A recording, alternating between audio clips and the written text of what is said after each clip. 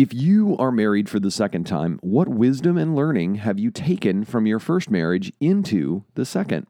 Today's guests, Karen and Tom Schwab, founders of Interview Valet, share some of their story and the lessons they've both learned about making marriage work, working together, and raising miniature donkeys. The Legendary Marriage Podcast begins now. If you're feeling more like roommates than soulmates, it's time for the Legendary Marriage Podcast. Every couple wants to have a great marriage, but the trials and challenges of life pull us in different directions. So we talk with amazing couples who share their stories and incredible experts who share their wisdom about building a life together. And at the end of every show, we give you a conversation starter so you and your spouse can build more intimacy and connection in your marriage by having conversations that matter. You can get through this without coughing up a lung or anything else.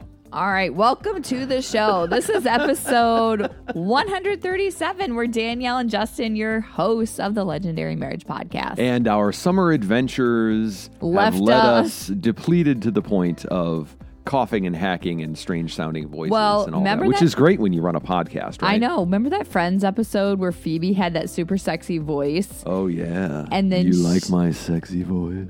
I do, except for when you're hacking up mucus. That's kind of gross. You are starting to develop Nana voice a little bit. What do you mean? That's my grandma. Okay. Yeah, you're like, there are moments when I hear your grandma. No, it's neither a compliment nor a insult. It's kind of weird. Thank you. Like every now and then I'll hear this. Oh, you get it. Your voice gets to that pitch that's Nana warbly and.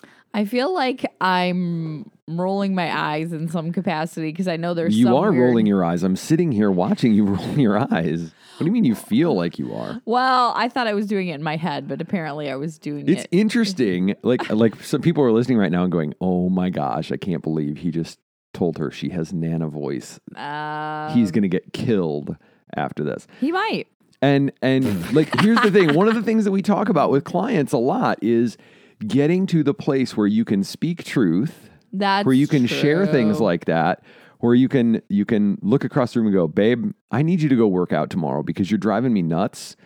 You have like lazy brain and true. I need more of you. This was something that happened, yesterday? Yeah. And you're just better when you work out. So go work out tomorrow. Yeah. Because after 4 weeks of vacation and everything, we and my defensiveness wants to go, what? You think I'm fat? But I'm like, no, he's just saying that he wants more of me and not my lazy brain. So don't try this at home. I get it. Don't try this at home until you've, gone through some of our stuff. like our Tribe, right? That's right. We have this amazing program called Tribe. It's $27 a month. It's all the communication skills and live coaching calls every week and a powerful community of couples who are there to support you as you're learning how to communicate better and create a shared vision for your relationship and everything. You can check it out at legendarymarriage.com/tribe. Didn't really plan to mention that at this moment. I know, but you know what? We are so into the community thing. I feel like we've had withdrawal since we've gotten back from vacation, like our friend withdrawal. Yeah. Because, you know what? Particularly. Yeah, me particularly. It's kind of funny. Like we get back from this vacation and then a couple days later, I'm like, okay, I got to do girls' night. And then you're like, okay, let's go camping again. We have these very strange reactions to acclimating back into the real world. We went camping for a night. You can't go from 3.5 weeks of just day after day fun and adventure to back to the house. Just, okay, life goes on.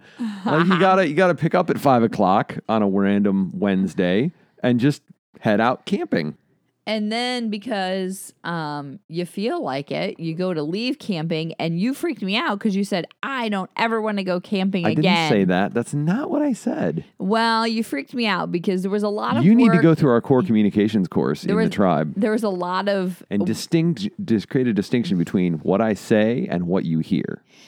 There was a lot of work involved in packing up the camping trip. Yeah. And I was doing other things to help, like getting the girls ready and taking them to the bathroom for the 500th time and some other things. And I think the problem was just that we were not communicating intentionally about, I want you to do this and I want you to do that. So we were left kind of with a bad taste in our mouth because we were not communicating very well in the pack up of the camping. Yeah. Yeah. It's just lazy brains. I blame both of us. It's summertime. We love summertime. When did the kids go back to school? I don't know. I think it's like in a few weeks though, but we're super excited. Either way, we've still got some fun stuff going on this summer. And you can follow us over on Facebook and Instagram at Legendary Marriages. We're posting some fun stuff there as well as some great valuable content to help you build a legendary marriage.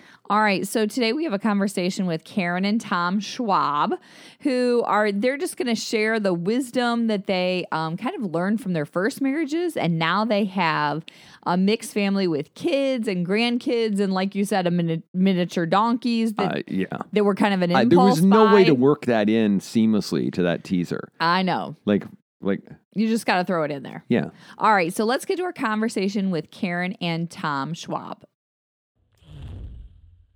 We are so happy to have Tom and Karen Schwab on the show. They actually have an amazing service called Interview Valet that I'm not going to lie, we have used quite a few times. They book amazing podcast guests on podcasts. Somehow a conversation with Karen turned into, hey, let's have you and Tom on our podcast. I know. Isn't that amazing? And Tom actually was just telling us how he's been on over like 1,200 podcasts before, which is 1,200? That's a lot of hours. I gotta figure out what you were talking about 1,200 times. Oh my gosh. He must have this down to a science. Tom is going to have the perfect interview. So let's all raise that bar pretty high. You guys, welcome to the show. Thank you. It's great to be here. Thank you. It's awesome to be here. No pressure, Tom. Karen, you can do whatever you want. This is like my third time, so I'm an old pro. Oh, well, it's She's good. She's a pro too. I know she is a pro too, but man, we just love that service, Interview Valet, because it's kind of like we just kick back and they just send people to us that are amazing. And they're like, oh, I think these people would be good on your show. And we don't have to hunt down anybody or anything like that. It's pretty awesome. It's just kind of fell across our path. We're like, Interview Valet, that's amazing. Yes, please. More. Okay, so you guys, your stories. So where did y'all grow up?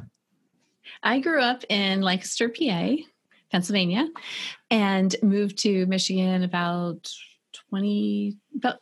18 years ago. Okay, so the immediate question about wait, let me ask you first. Let me ask you first. Steelers or Eagles fan?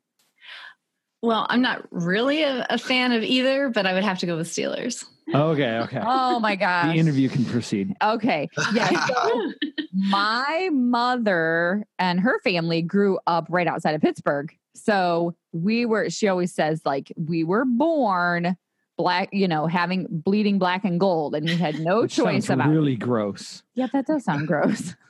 Anyway. All right. And how about you, Tom? Where'd you grow up? Well, Karen would say I haven't grown up yet, but I was born and raised in the Chicago suburbs, about 40 miles west of Chicago, a place called Fox Valley. Oh my gosh. Oh, wow. Okay. So Tom, did you have siblings? I had them and still have them. When I was growing up, I had one older sister and two younger sisters, but somehow now 3 younger sisters, they swear to all the nieces and nephews that I'm the oldest. And as they look at pictures of us when we were kids, and they'll say, well, how come Aunt Peggy is taller than Uncle Tom? And they're like, well, Uncle Tom was just very small for his age. So they put the lie together that I'm the oldest. And hey, if that's the worst thing that happens, that's great. Okay, so you were the only boy with all girls. So were you like the brother that had to scrutinize the dates and, all that kind of thing? What was it like being the only boy in the family? I got out of doing the dishes, working inside. It was very traditional family, but that meant that I had to do all of the outside chores. And I was overprotective protective of my sisters, especially once I went to the military and came back. I've intimidated a lot of boyfriends, or at least I thought I intimidated them. So you served in the military. What branch? Yeah, so I was lucky enough to go to the U.S. Naval Academy. So thank you for paying for my college education. And Sure. It was great because I'd never been more than, probably 100 miles away from my home. And then at 17 years old, went to the academy, came back a year later, and been around the world. Wow. Whoa. Okay. So is the Naval Academy, isn't that super hard to get into? They say it's super hard to get into. That's my God story. It was my senior year before they figured out that I wasn't physically qualified. I was born without depth perception. So I see 2D. Some people may say I'm shallow. I just say that I don't see in depth. But with that, it wasn't until my senior year that they found out. It was on the records and everything. But by that time, they gave me a waiver, and I was able to be a nuclear power officer on an aircraft carrier. Whoa. So I'm wondering about the depth perception thing. How does that change your life? I don't think I've ever heard of anybody that has that before. That's very unique. It's like one of those things where if you've never known the difference, so when somebody's colorblind, they don't know the difference. And for me, it's just what I got used to. I came out really quickly that I wasn't good at some sports. Baseball was not really good. Basketball, there was a lot of shots that were either 10 feet too short or over the backboard. But it's funny, you learn to compensate. Like I've taught all of the kids how to parallel park for their driver's test. You only do it late in the afternoon on a sunny day, so you can see the shadows of where everything is. But the same thing is, like, if it's cloudy or raining or at night, I just don't parallel park. How often do we have to parallel park? Well, maybe if you grew up in Chicago, it might be an issue. But otherwise, I don't know. We aren't urban dwellers, so I don't know. But I can parallel park like a crazy person. I am awesome at just parallel keep telling parking. yourself that, honey. Anyway, so Karen, how about you? Your story growing up? Oh, I was the baby. So I was definitely a little bit more on the spoiled side compared to my siblings. I have an older brother and sister. What were your parents like? Oh, they were fun. I thought they were mean as a kid, of course, but it was a average family, hardworking, go to school, go to church, work, play, have fun, just basic family, similar to Tom's family, actually. In fact, when I first met Tom, he really reminded me of my brother, which was a good thing because we weren't dating. I just met him and I thought, oh, he's a nice guy like my brother. All right. That's a little awkward though. Like you want to date the guy that looks like your brother? No, he didn't look like him. He just reminded me of him. Just okay. So now that you know each other better, are they alike? Yeah, I think they still are pretty similar. They get along really well. They're about the same age. So. Oh my gosh. Okay, so here's a thought. So Tom, you went into the military. When you came back, you said you had scared a lot of the boyfriends and things like that. How do you think life on a military base and on a ship changed you when you came back into civilian life? I would say it sort of programs you, right? And the longer you're in there, it's more like the more institutionalized you are with that. Looking and when your entire world more or less sees something from the same perspective. So most of the people in the military see things as a similar way. It was weird to come back after that into the civilian world. And that took some getting used to. I mean, even to the point, the first company that I worked for after I got out of the military, they hired. The joke was that we came and we only worked half days. And we thought we were getting away with something. And they were thrilled to have us work 12 hours a day. Yeah. Oh. Geez, so they really got you to be a hard worker, is what you're saying.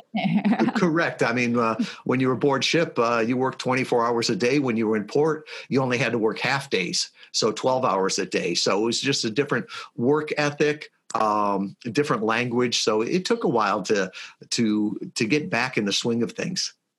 Oh my gosh. So you were in the nuclear program, you said. So how do you go from did you ever go back to kind of that nuclear, what is that called? Nuclear scientist?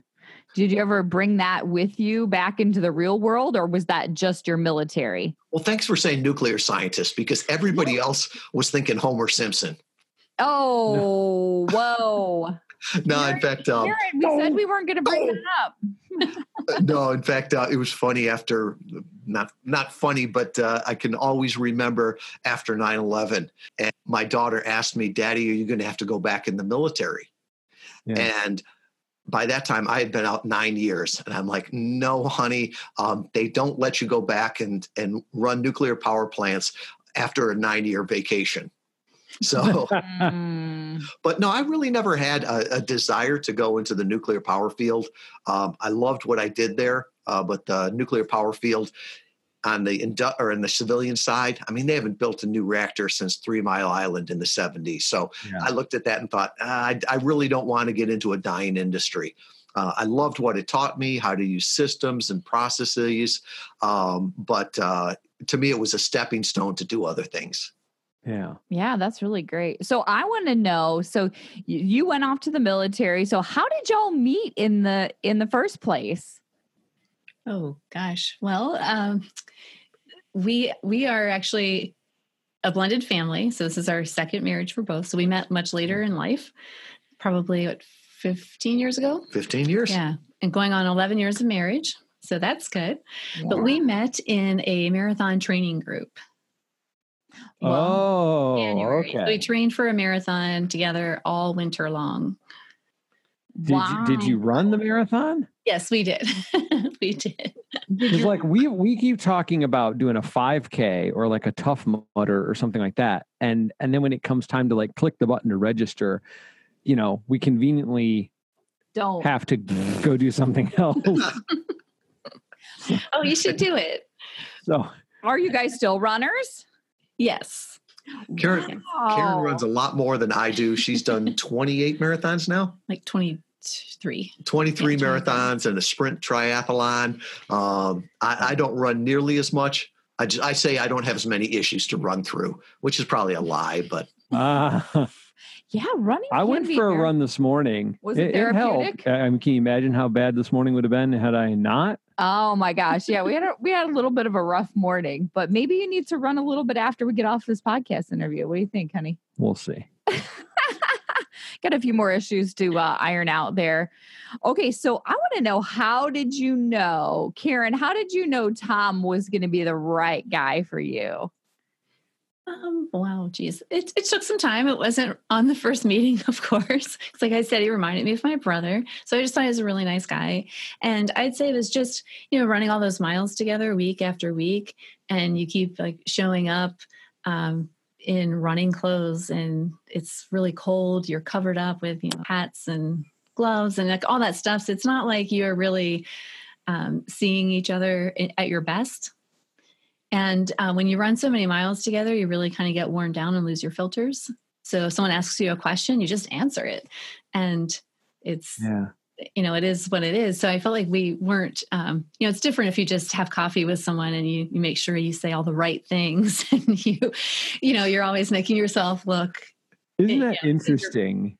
Yes. You're coming across every your best great life. Fairy tale has people going through some kind of ordeal, training for a marathon or, trying to take down the bad guys or whatever it is. I've never seen one of the couple meets, has a cup of coffee and then lives happily ever after. No, I love what you said there about just your filter is down because you're just raw. You're like, okay, I'm sweating out my last bit of breakfast and, this is just what I got here. What I got is what I got. Exactly. Yeah. So it was really just through that whole process of week after week after week for many months, just, having those raw conversations. And there were other people with us too. It wasn't just the two of us, but we just connected from there and went from there. It's all good stuff. Were you thinking okay, this guy has got some longevity too, because he's sticking to it? Because I could imagine if I joined a marathon training group, that there's probably probably a few people, maybe including myself, There's that an may drop attrition rate, yeah. maybe drop off after a first few weeks.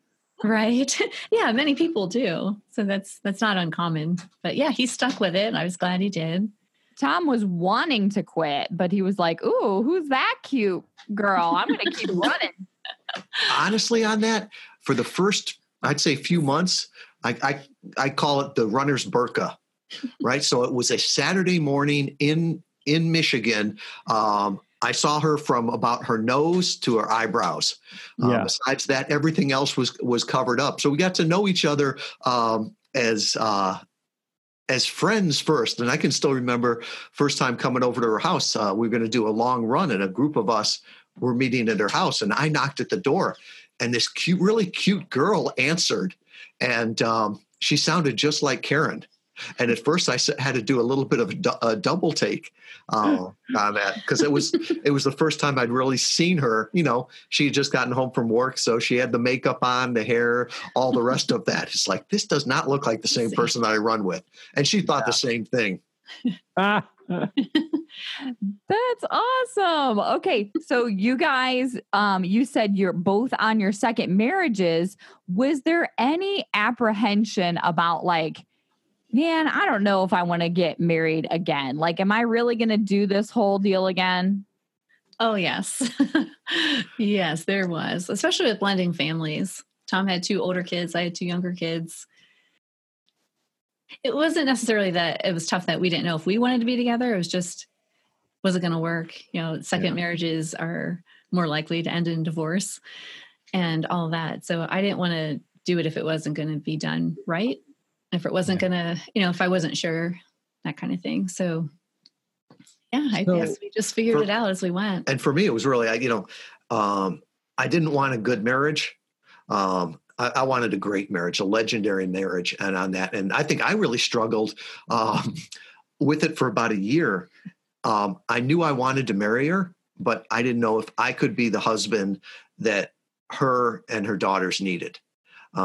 I wasn't a great husband in the first marriage, and thought about that, prayed a lot on it, and got some clarity, and just knew in my heart that with God, all things are possible, and that on my own, I couldn't do it. But you know, if I turned to God and tried the best I could, that I could be that person for her and the girls.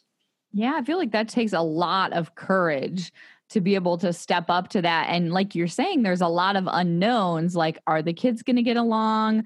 How's this step parent thing going to work? I'm wondering, you said like you thought in the first marriage, Tom, that you thought maybe, I didn't do the best job. What were some of the learnings that both of you had, like from your first marriage, that you're like, okay, I'm going to continue doing this, or maybe I won't do this, or this is what's going to be different the next time? Well, that's a great question. I think the best thing that I learned to do early on was realize that Tom was not my ex-husband. He's a whole different person. So if he said something and I chose to take it a certain way, that was on me. I needed to figure out, is that what he meant? Did he mean to be, was he trying to be rude? No, he wasn't trying to be rude. He just said something, and it was just my insecurities or my past that might have thought, oh, this feels like that, so it must be what he meant. So you kind of had to just, or for me anyway, I needed to let go of that and just appreciate Tom for who he was and just focus on what his intentions were. And once I really understood and trusted what his intentions were, then I never compared him to anything else after that.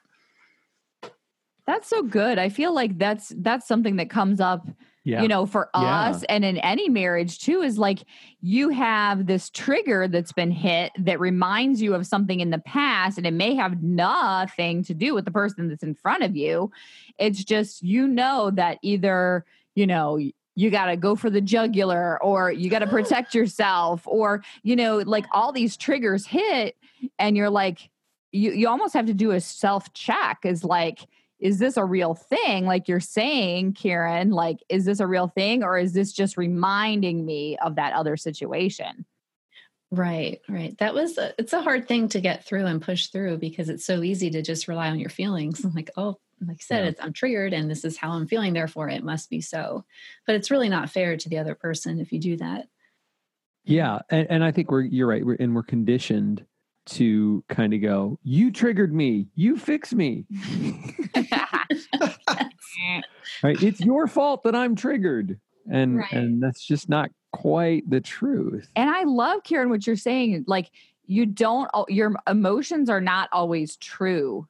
Like, and I think, depending on the type of personality that you are, you can really 100% trust your emotions to be like, it's almost like it's equal to facts or something like that. Like, your emotions are the same as facts.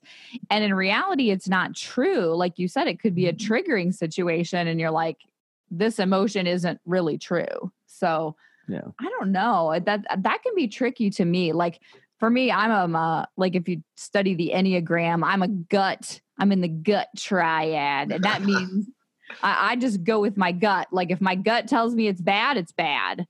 No matter what type of logic, disputes that. What do you think, honey? Do emotions lie to you? No. Not at all. So Tom, how about you? What were some of those learnings that you had that kind of carried over into your marriage with Karen? Well, it's like, if you don't learn from your mistakes, you'll just repeat them. Another day I heard one that said it's okay if you make the mistake one time, that means you're human. If you make it twice, that means you're stupid. And so I didn't want to be stupid again. And so for me, it was in my first marriage, I thought that it was all about being a provider, right? So if I provide for the family financially, shouldn't that be enough? And it's like, well, there's other things to being a provider, about being a provider spiritually, being a provider emotionally, being there. It's not just, as we used to call it in the Navy, a direct deposit dad. And so really I had to focus on that. And one of the things that even I looked back, some of the best times that I ever had with my kids in the first marriage was from experiences, relationships, fun things we did. And most of the time they were the cheapest things. They don't remember the big vacations. It was always the camping vacation and, when it rained and that's where the memories were. So I looked at that and really tried to focus more on the relationships and being a provider in all ways. Yeah. That's interesting. I didn't even know that was a coined term, like a direct deposit dad. Is that something that comes out of the military, or is that just, I'm oblivious to that? You're just oblivious. Oh, it's one that we would talk about because it was so weird. If you've been deployed for 6 months, now granted, with technology, it's a little bit different now where you can, FaceTime your kids, you can talk with them. But back in the day, it was writing a letter. And so for 6 months, maybe 9 months, the only interaction you had with them might be through pictures or through letters. And it was really tough. You'd walk home and little kids would walk right by you and say, "Mom, can I go outside and play?"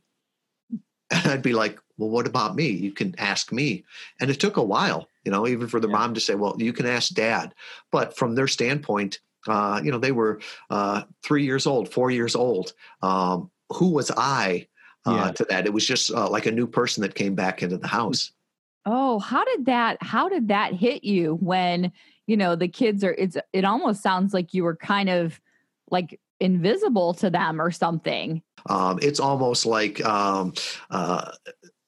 somebody taking your manhood away, right? That you're standing there, you think you're the father, the man of the house, and the kids don't view you as that.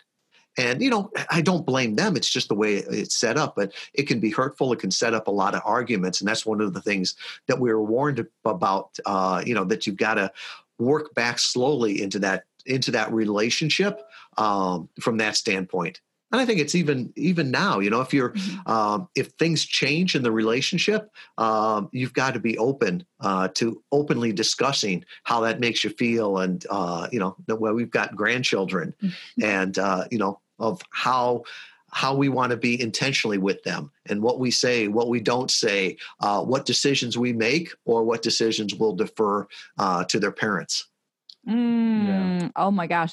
I'm wondering, like Karen, you said like you kind of took stock when you guys decided to get married and you're like, okay, are we, we're going to be step parents. Like your kids are older, my kids are younger. Like, how are we going to mix these two families? Like, what were some of the like worst case scenario things that were playing out in your head? Like, oh my gosh, what if such and such happens? Well, I'd say we probably started out in the worst case scenario. Tom had a relationship with my kids. I didn't have any with his kids.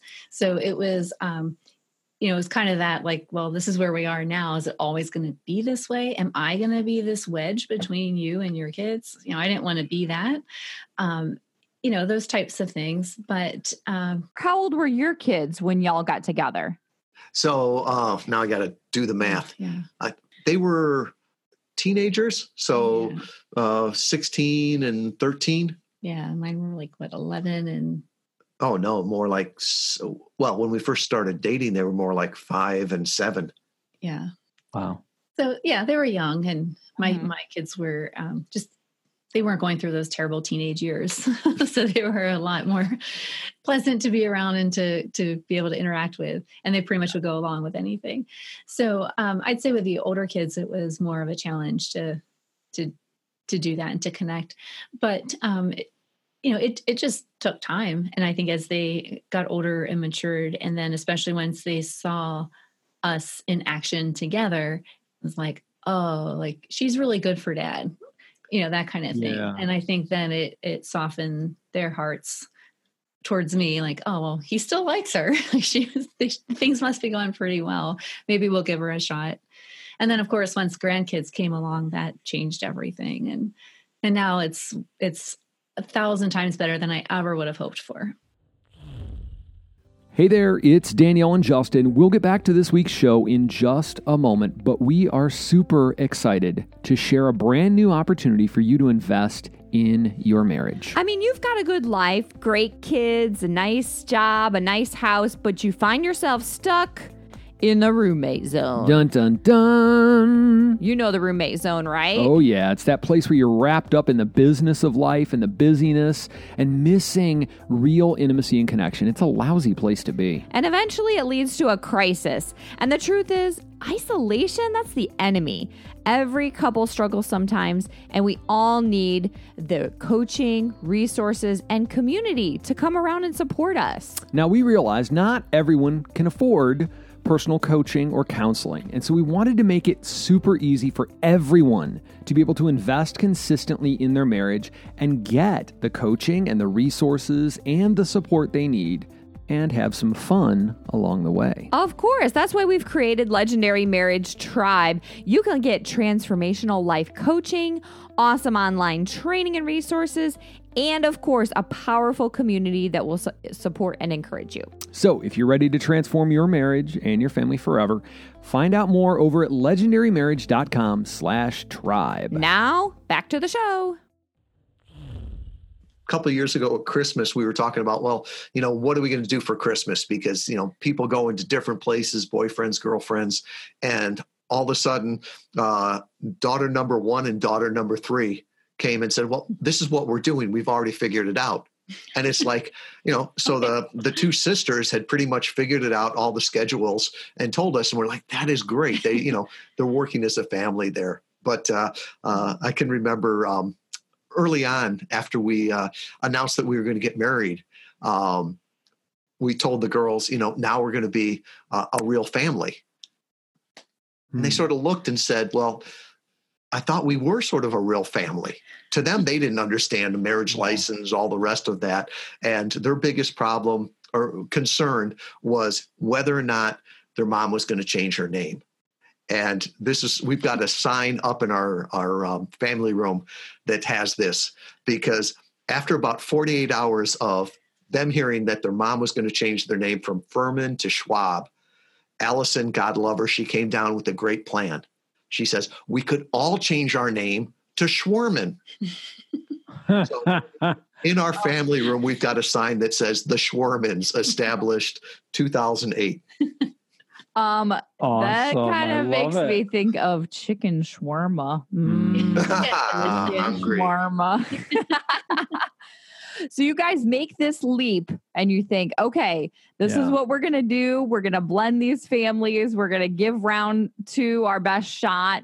And I'm wondering what have just between the two of you, besides, the kids' involvement, what has been kind of the biggest challenges you guys have faced in your years together?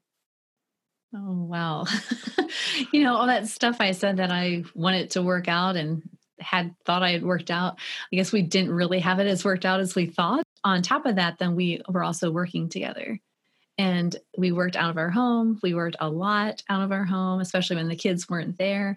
We would work all the time. So we really had a hard time separating work from life. And we went from like dating and having all this fun to working all the time. And then kind of just that letdown of like, really, is this what we're all about? This is all we do anymore. And so we really had to just take a step back and change things and just work smarter and together more as a team and figure things out. So I'd say the first couple of years of marriage were even a little rough. I mean, not rocky, like, okay, we made a mistake, nothing like that, but it was not, the honeymoon was over, put it that way. So we still had that rough patch and a lot of work that needed to be done. When you were going through that season and trying to find the tools and the things to make it work right, what did you find? Like, what's one or two things you found that have really worked for you? I'd say one was just keeping regular work hours and planning things for after work. Like, how late are you working tonight? Oh, you're working till 5. All right. Tom might have a call till 7. Okay, that's fine. I know that from 5 to 7, I'm not going to be with him. I can do whatever I want or make dinner, just different things like that. So it's not like we were both, we used to say like we would both be at our desk just waiting for the other one to bow out first. Like, I'm not going to be the first to quit. He's going to be the first to quit. So we would just work way too long because we both wanted to probably be seen as the hardest worker. So we wouldn't give up. For us, it's the starting in the morning. Yeah. Right. The wrapping up, that's easy. The finishing for the day, that's easy for us. But the starting in the morning, like, I'll be sitting here and I'll be like, okay, I'll be at the computer. I'm doing this thing. Let me know when you're ready. And like 2 hours later, she's sitting behind me doing something else. And I'm like, are we ever going to actually like, and I'm what? Like, I'm doing my thing. And I'm like, I'm working on something else until you engage with me here. So. I'm waiting for you to engage on me. Wait, I'm waiting for you. I'm waiting for you. Oh boy. The whole communication thing, isn't it? And to me, it was also the intentional communication. Yeah. I can still remember the time Karen went to Panera. She brought me a toasted bagel and cream cheese. And she said, I need your attention for 5 minutes, because she needed to talk to me. And she figured as long as he's eating and drinking coffee, he'll be quiet and listen.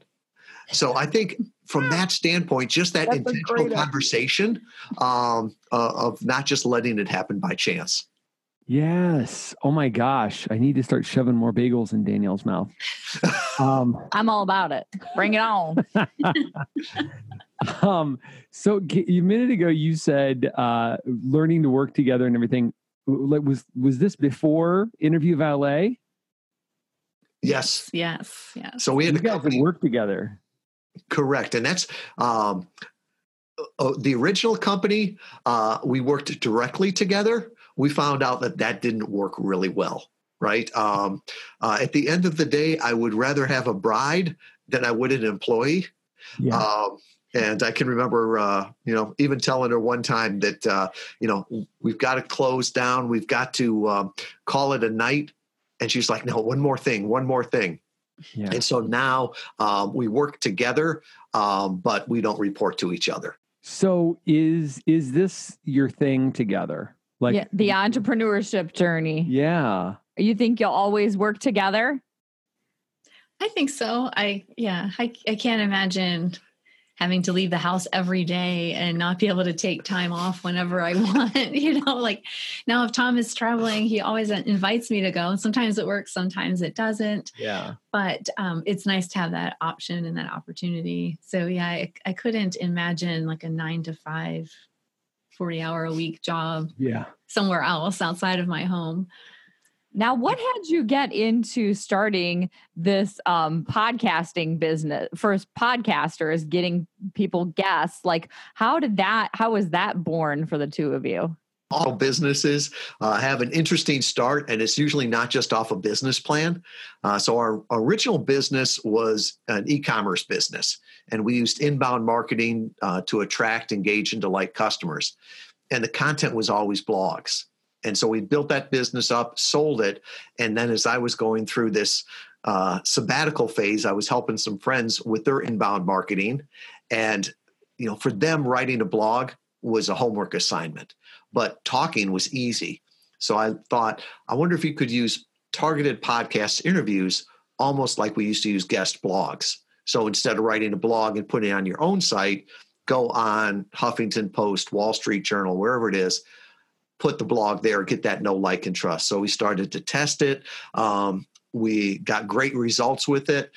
People started asking for it. So we beta tested it, and then it took it out of beta in early 2015. And every year around Memorial Day, I get a little bit nervous because Karen, early on in the business, she was looking to, could she get a job at one of the local universities? And with that, more of a 9-to-5 job, get some tuition assistance for the kids.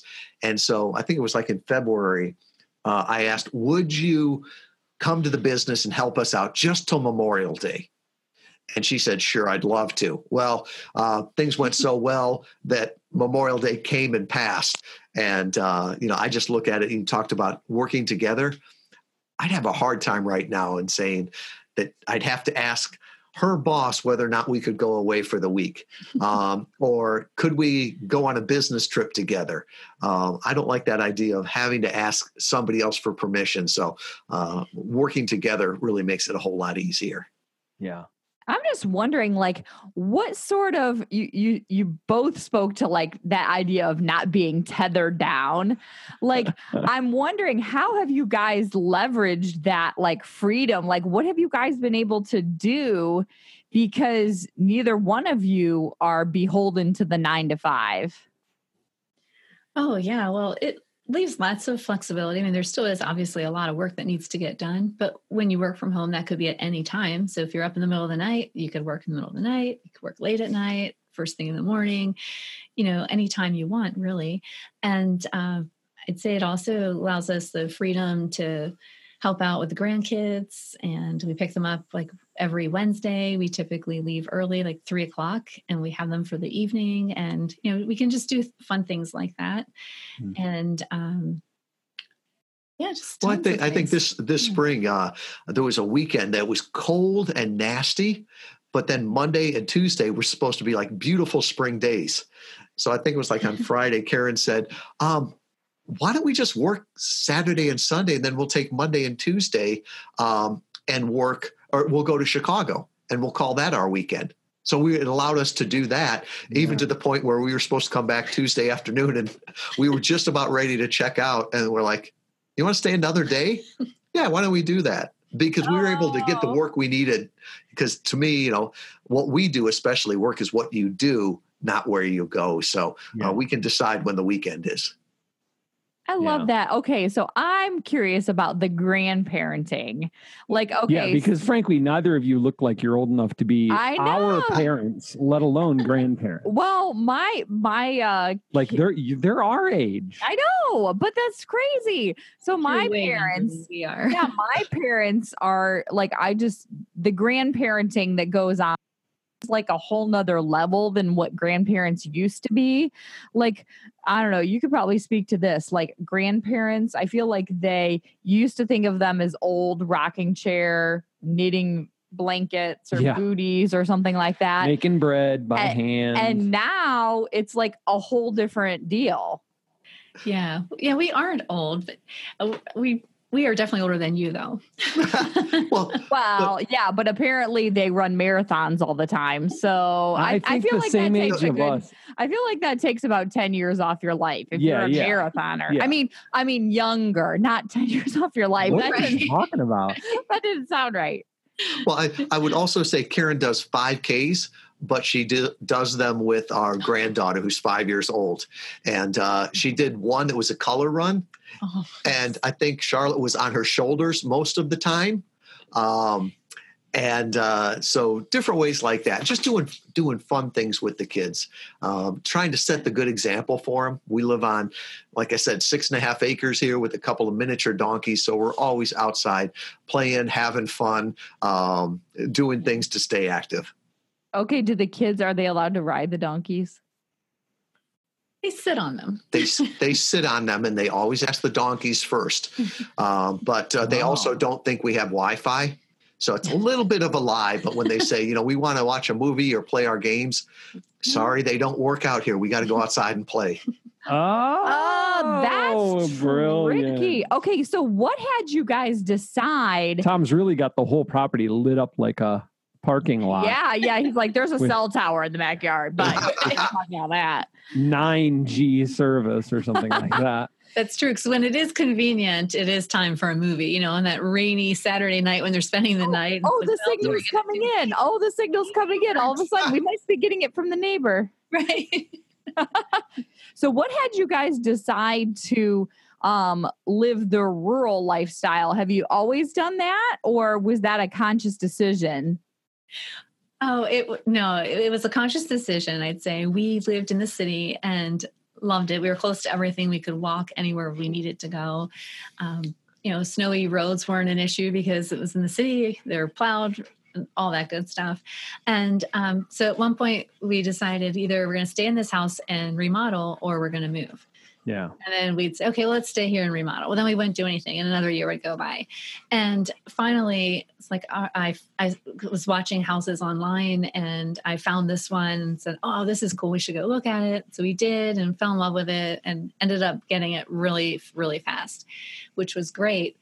But after we moved and we had to get rid of our old house, we still had to do some remodeling just to sell it. So it was kind of like, great. So we did both. We bought a new house and we ended up remodeling. So it was an exciting time to move here just because it was such a difference. It's so dark and quiet, and, versus the city life. And how did you decide to get miniature donkeys? Yeah, where did the because I don't feel like that's half-asses come from. I don't feel like that's a natural next step for most people. Right. Well, all because Tom said no to a huge in-ground pool and a pool house. That'll teach you, Tom. Right. I have friends who have miniature donkeys and they told me about them. I'm like, well, what does that even look like? And they showed me pictures and told me all about them. So they're like big, lovable dogs. They're great. And the previous owners that lived in this house had acre paddock for a horse that they had.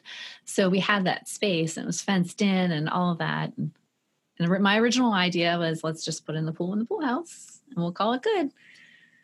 And Tom said, no, we're not going to do that. We don't need a pool in Michigan.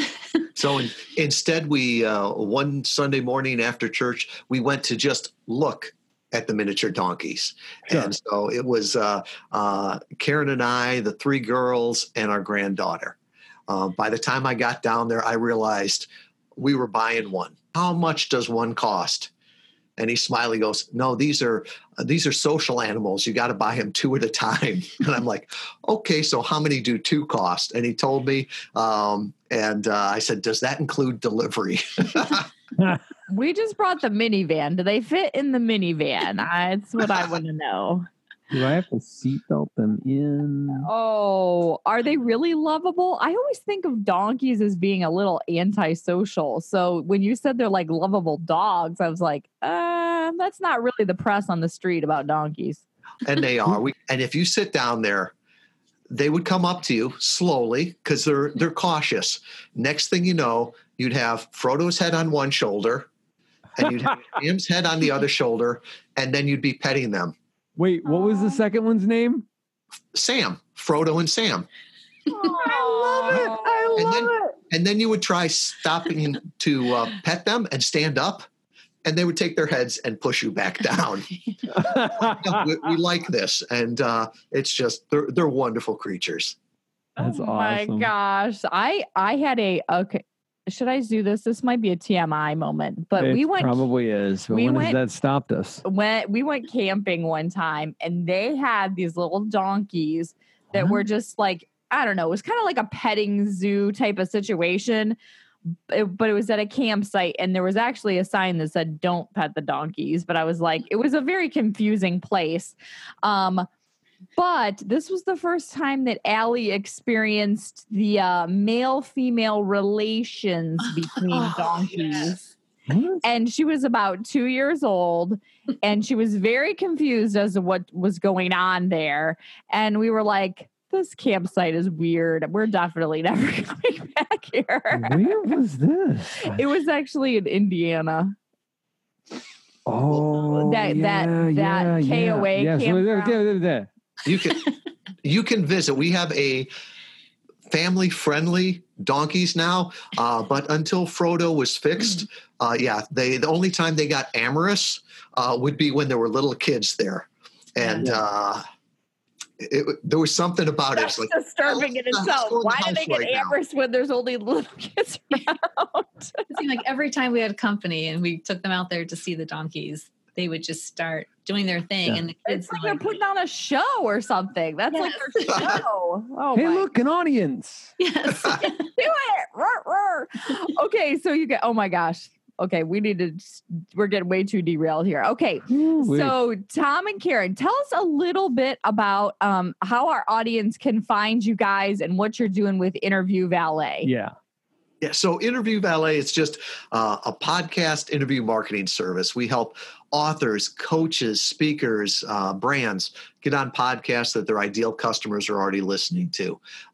We really work with them to move people from being just a passive listener to an active visitor and an engaged lead. And if you'd like any information, just go to interviewvalet.com/legendary, and we'll put all the information there. Put all our social media there. I tell you what, we will put pictures of the donkeys. So if you want to see what Frodo and Sam look like giving Hugs. giving hugs, then Just the hugs ones. Please, just the hugs Tom. one. Yes, I was like, we're not Tom, going there. only the hugs. But there's a checklist for if you're doing a podcast interview. I wrote a book. I give that away. We'll put all of that right there at interviewvalet.com/legendary. Oh my gosh, Awesome. you guys. Thanks so much for being on the show. Thanks for having us. Thank you. This was fun. I love how Tom shared about his what he learned coming back from the military, integrating back into his family, and just all those times that he said like he wasn't quite living up to the dad or the husband that he wanted to be, and so he was changing this time around with his family with Karen. So I was just wondering, like, even though we're not on a second marriage, Yeah. what wisdom could we learn from ourselves Yeah. from the first half of our marriage? It's a great point because you don't have to be on going into a second marriage or a third marriage or a 27th marriage to look back and see where have I been responsible for how the relationship has developed and what's led us here. Yeah. And what lessons can I learn from it? Yeah. Like that's the beauty is every day you have a new opportunity to look back and go, hey, what can we do better? Mm-hmm. How can I show up and be more of who I really am, my best self? Because that's what you want. Mm-hmm.